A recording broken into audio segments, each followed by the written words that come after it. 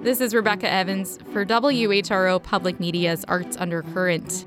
As people arrive, it'll be a bong noise of some sort presenting to the court. Lord and Lady Bracknell or something. It's something very formal, you know? Anything you would like to be called. That was Amel Erderul and Edwin Castillo from Core Theatre Ensemble, an independent theater company based out of Hampton Roads. They're hosting an Edgar Allan Poe Masquerade on Monday, January 27th.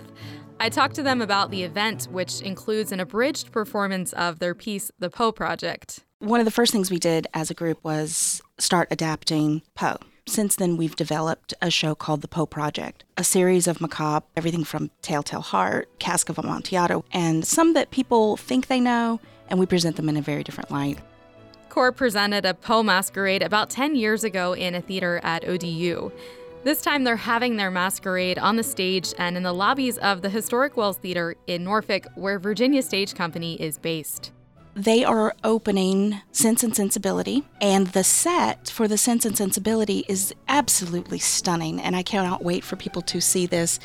It lends itself pretty well to having a masquerade on it. At a certain point, there is a dance that then takes a really odd twist. The performance will emerge out of the party with the audience standing in observation for about 20 minutes.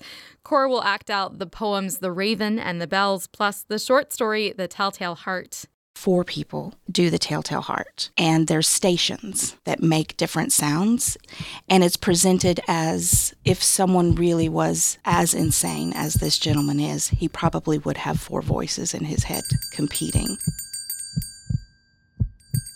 What's the rehearsal process like this time around for this show? Well, I think with Poe, we've done it so many times that, for instance, our cohorts, our best friends in this business, Laura Agadello and Nancy Dickerson, we have done this piece where I can walk down the street and just say it and do them because it's sort of like in our blood now. I think it's part of our DNA.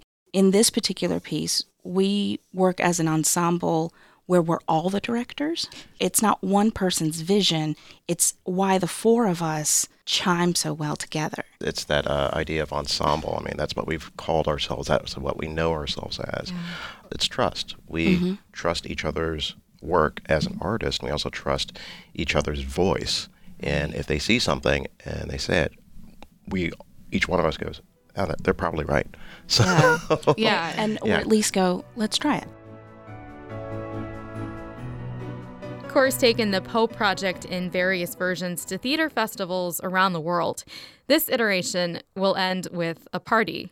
And it is a masquerade ball. Not a lot of people get to go to a masquerade ball. So we're encouraging people to, dress to impress. Also have the most beautiful masks that you can find. I mean, when we did it last time we were at ODU, we had some amazing costumes. Some people were inspired. So one gentleman came as the actual Raven, which was very interesting. He came out of, I don't know. It's a very rare situation that you would be able to do this in this capacity. And in that space. Oh, I know. And appreciating 210 years of this gentleman who, while he had a very troubled life, wrote some really beautiful pieces. And we've always been fascinated with his literature and been inspired by it as a group. That was Amel Erderul and Edwin Castillo from Core Theatre Ensemble. Check out their Poe Masquerade at the Wells Theater Monday, January 27th at 7 p.m. For WHRO Public Media's Arts Undercurrent, I'm Rebecca Evans.